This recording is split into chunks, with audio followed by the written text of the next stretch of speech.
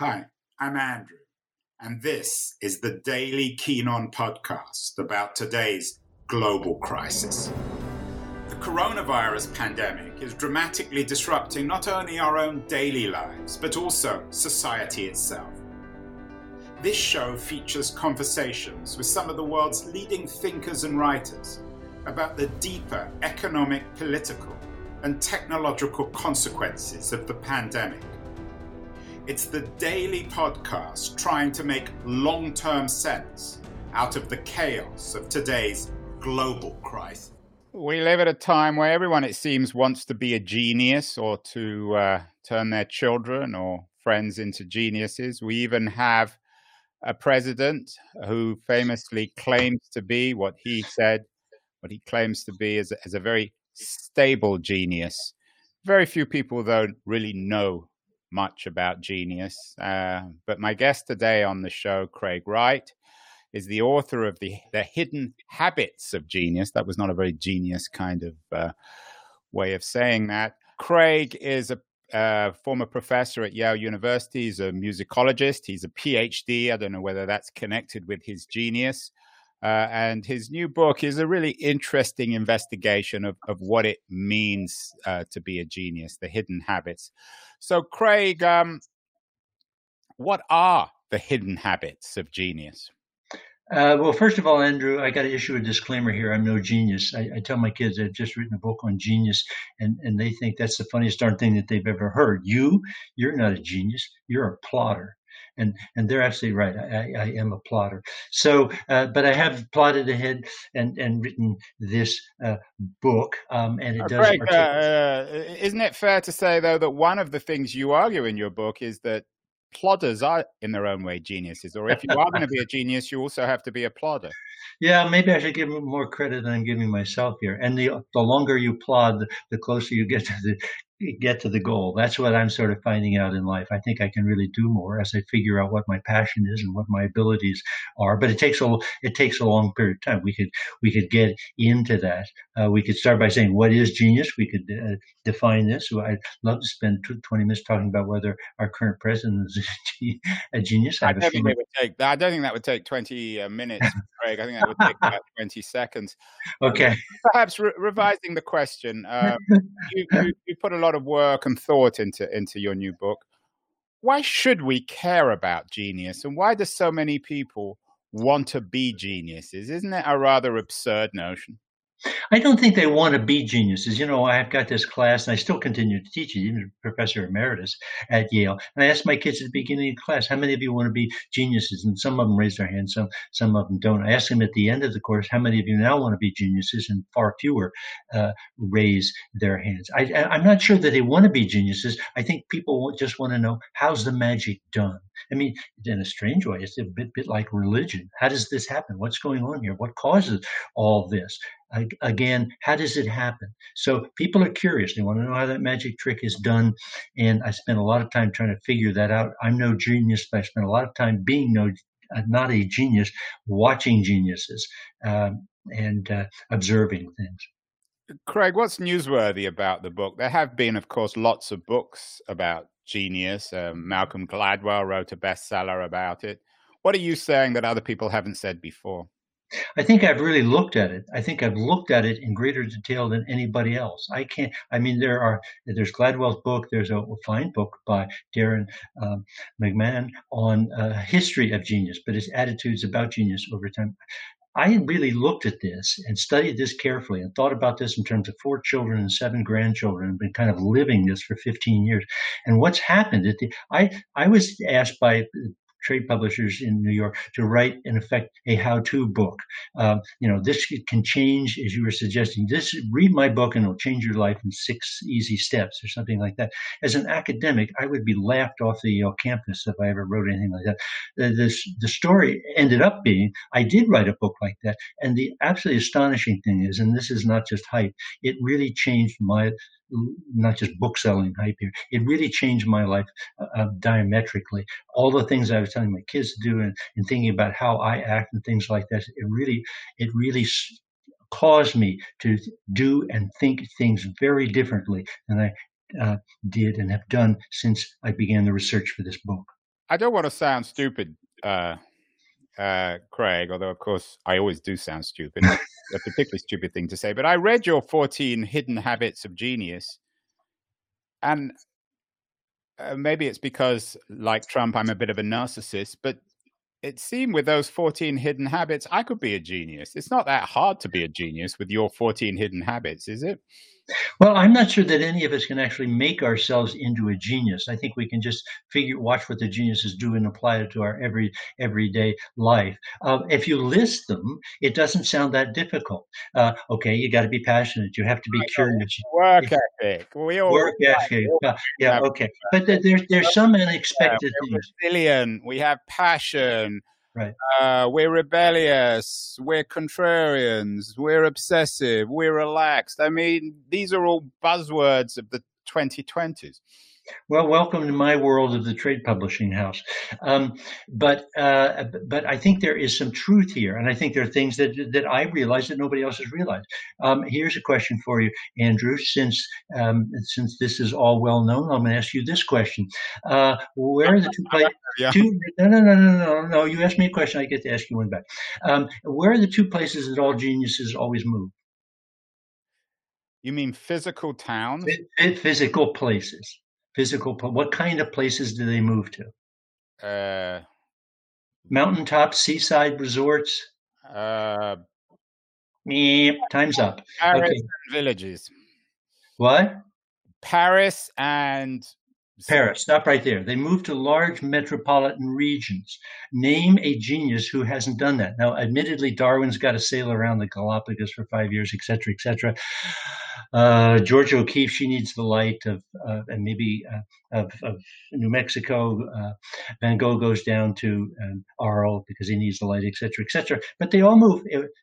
They move to Paris, they move to New York, they move to London, et cetera, depending upon the age in which that particular city happens to be the cynosure of great minds. All the great minds are coming in there. More recently, in the last 20 years, it's been out to the metropolis of Silicon Valley. But that's where they go to a university. Sometimes the university is located in a metropolitan area, like Stanford is in the center of Silicon Valley. But that's where they go. They make themselves lucky by moving to the one places. So takeaway here: don't be reluctant. Move. Well, you've heard it first here on the Keen On Show. If you want to be a genius, move. I'm curious, Craig, in a sense, your book is about, if not the democratization of genius, the idea that we can all be geniuses with a bit of work. Maybe not so much your book, but there are a lot of books out there. As I said, the early 21st century is an age where perhaps one of our faiths is this faith in the democratization of genius. You're a musicologist, of course, which I'm assuming is one of the reasons why you're attracted by the subject of genius. In the 19th century, genius wasn't democratized. You know a great deal, of course, about this man, Beethoven. Mm-hmm. Distinguishes 19th century geniuses like Beethoven, or late 18th century geniuses like Beethoven, and early 21st century geniuses like Steve Jobs?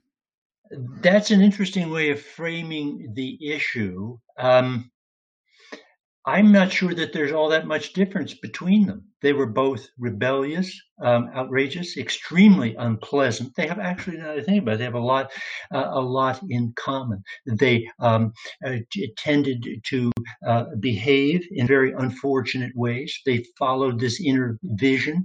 They were not traditionally well educated They were not well educated in any sort of traditional way. Beethoven couldn't multiply or divide. Steve Jobs got out of high school with a 2.65 GPA, dropped out of Reed College. There's a lot of similarities here, but they saw something. You know, what's the famous Schopenhauer quote? A person of talent hits a target that no one else can hit. A person of genius hits a target that no one else could see. They could see things that other people, or hear things, in the case of Beethoven, that other people could not. And they had the courage, the fortitude to pursue that relentlessly. Is the model, shall we say, excuse the pun, the Platonic model of genius, that of that man? We don't actually know if that is what he really looked like. He claimed to be very ugly. Socrates. Was Socrates the founding father, and I use that word carefully, in the canon of Western genius? Well, do you mean he was the first one? I suppose the guy that invented a wheel might be the first. Well, he was the first one who was presented. He was sort of fetishized by Plato as a genius. Right. Yeah. Okay. Yeah. Fair enough. The odd thing is, though, that that's not how they would have thought of genius in the day. They would not have considered Plato a genius. They would have considered someone like Homer a genius, somebody that presented Socrates not only as a genius, but as a martyr, someone who died in the name of truth. Yeah, but that's a little bit different than calling him a genius. I think they had genius meant something different to the Greeks than what it means to us today. A genius was something that a genie that sat outside your shoulder and did good things for you. And if you lit, like we do today, we still have a birthday cake with a candle on it. We make a vote of offering to the genius because that genie may do great things for us in the course of the year. That's how they were thinking of genius. They respected these people as followers of truth. They admired them. But what they called a genius in that day, we would call them, these people, geniuses because they changed the world. We still study Plato in philosophy classes in university. But they did not call Socrates a genius. They called him a philosopher, which in a sense was the highest calling. It's interesting, as we're speaking now, it occurs to me that the idea of genius seems to, if not die, it goes into hibernation between the classical and the early modern age. Do you think that was... Well, it got co-opted by the Roman Catholic Church.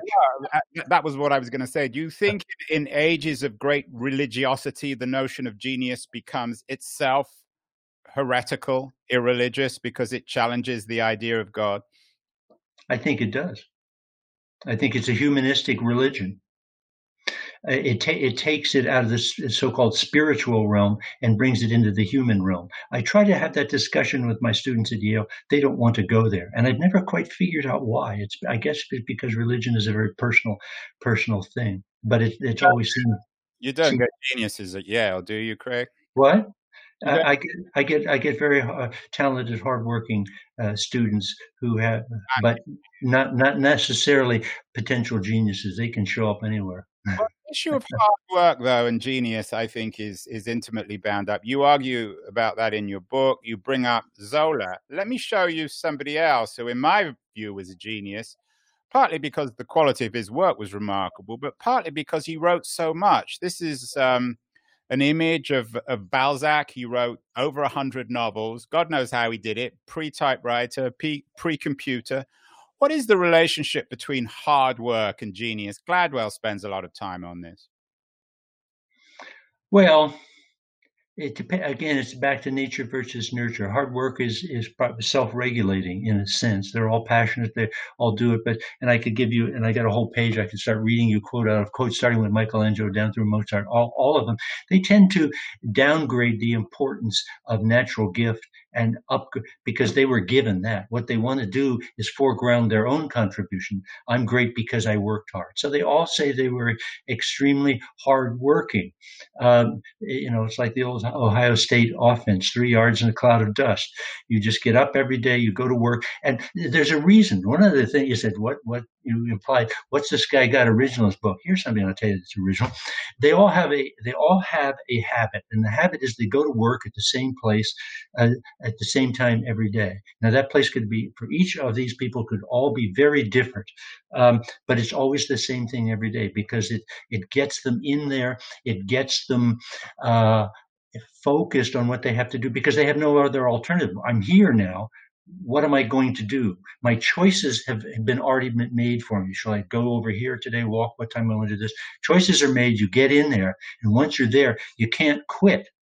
So what else are you going to do? Well, I'm here now. I might as well get to work. So having a regular work habit, I think, is another way of building a work ethic. It reinforces a work ethic. I wonder if that regular work habit, though, applies to some of the geniuses we consider of our age, particularly creative geniuses. This guy seems to me, and I'm particularly intrigued with what you say as a musicologist, Bob Dylan, of course, is the resident genius of American popular music. He also won the Nobel Prize for Literature. He certainly isn't consistent either in terms of his work habits or even his career. It's been made up of stumbles, of starts, of moments of genius, of moments of crisis. What does the career and achievements and quote unquote genius of Dylan tell us about the hidden habits of genius, Craig? Well, he's not my favorite go-to person. In my personal opinion, I think he's hugely overrated. There are other more interesting people in the popular music field would go to. Invited you on my show. Why'd you say that? The reasons I just articulated. I think he's hugely overrated. I've never found his music particularly innovative. If I want innovative music, I'll go listen to the Beatles. If I want contemporary poetry that's going to speak to me, I'll go listen to Kanye West. So I think there are better people out there, to be perfectly honest, and push back here, Andrew, but that's why we're having this show. Have you listened to Blood on the Tracks? No, to be perfectly honest, I don't know that. Wow. So Andrew won, Craig nothing in this particular round. Interesting. Andrew won, Craig nothing. There's certainly something very male about geniuses. Here we have two old white guys arguing about You got it. Yeah, you're right. Of another white guy. All we've spoken about, and this is my fault, I'm not blaming you, all we've spoken about so far is Socrates and Steve Jobs and Beethoven and Balzac. There are, of course, female geniuses I want you to talk about. But before we do that, is there something male about this idea of genius, this solitary figure out there fighting fashion, fighting convention? That's the archetype. And why do we see the genius that way? Because males set the rules and males write the histories. And that's why we've seen it that way. As you may know, looking at that book, I have an entire chapter. I could open it up here. It's called Genius and Gender, The Game is Rigged. Genius and Gender, The Game is Rigged. And I spent a lot of time talking about the picture of Toni Morrison. I don't know if you identified her or not, but there she is.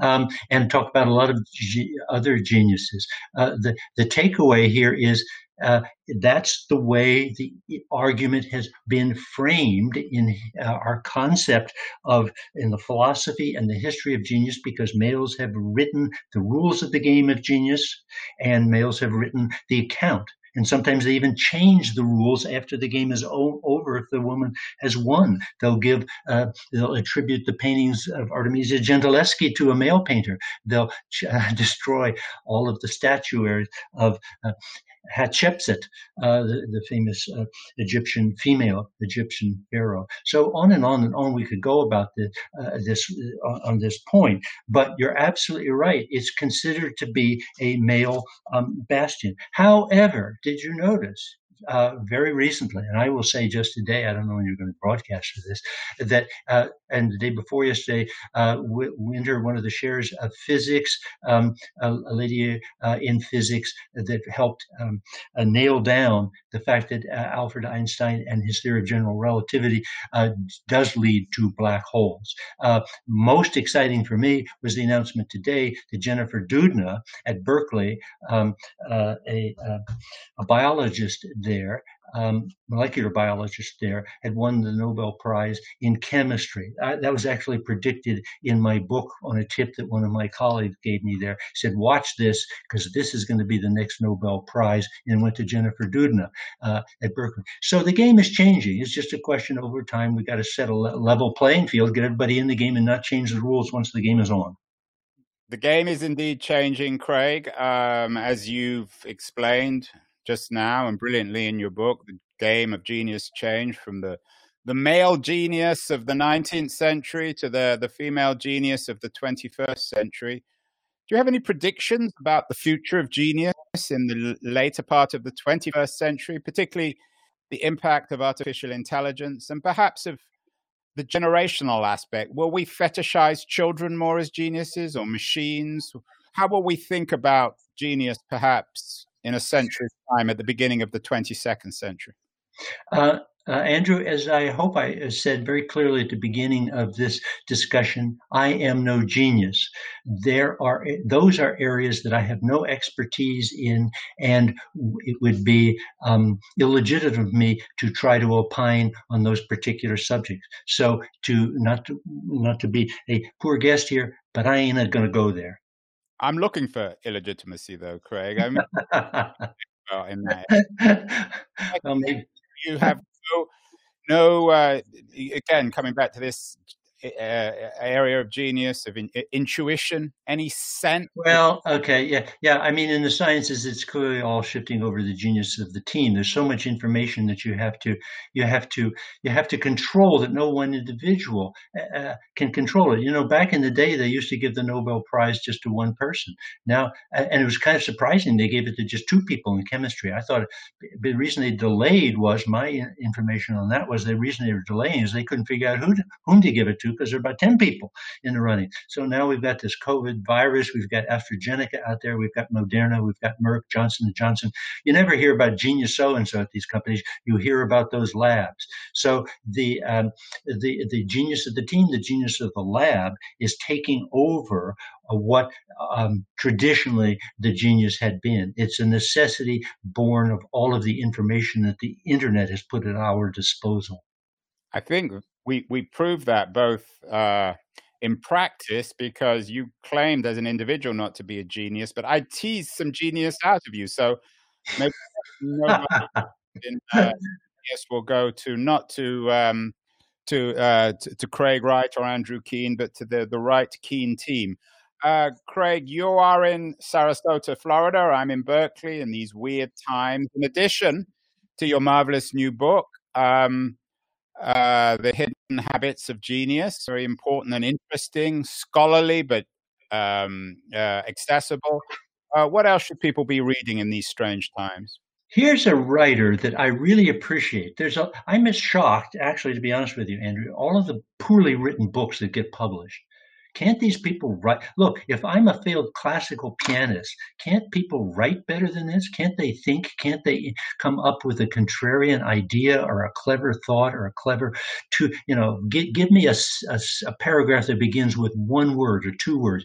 Give me an auto da fe at the end of that paragraph. It's like they don't think about this as art. So that's too bad.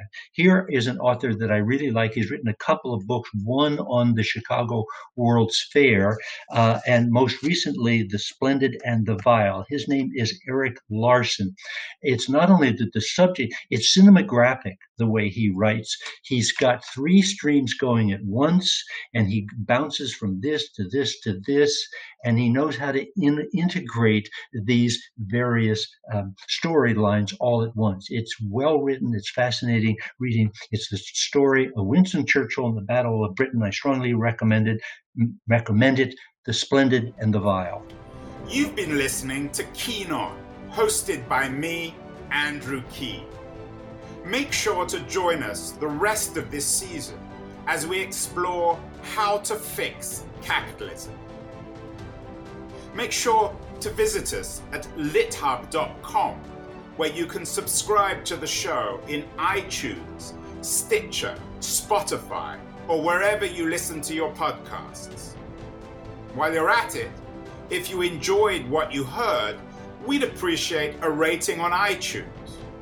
Or if you'd simply tell a friend about the show, that would also help too. Today's episode was produced and edited by Justin Alvarez and the team at LitHub Radio. See you next week, and thanks so much for listening.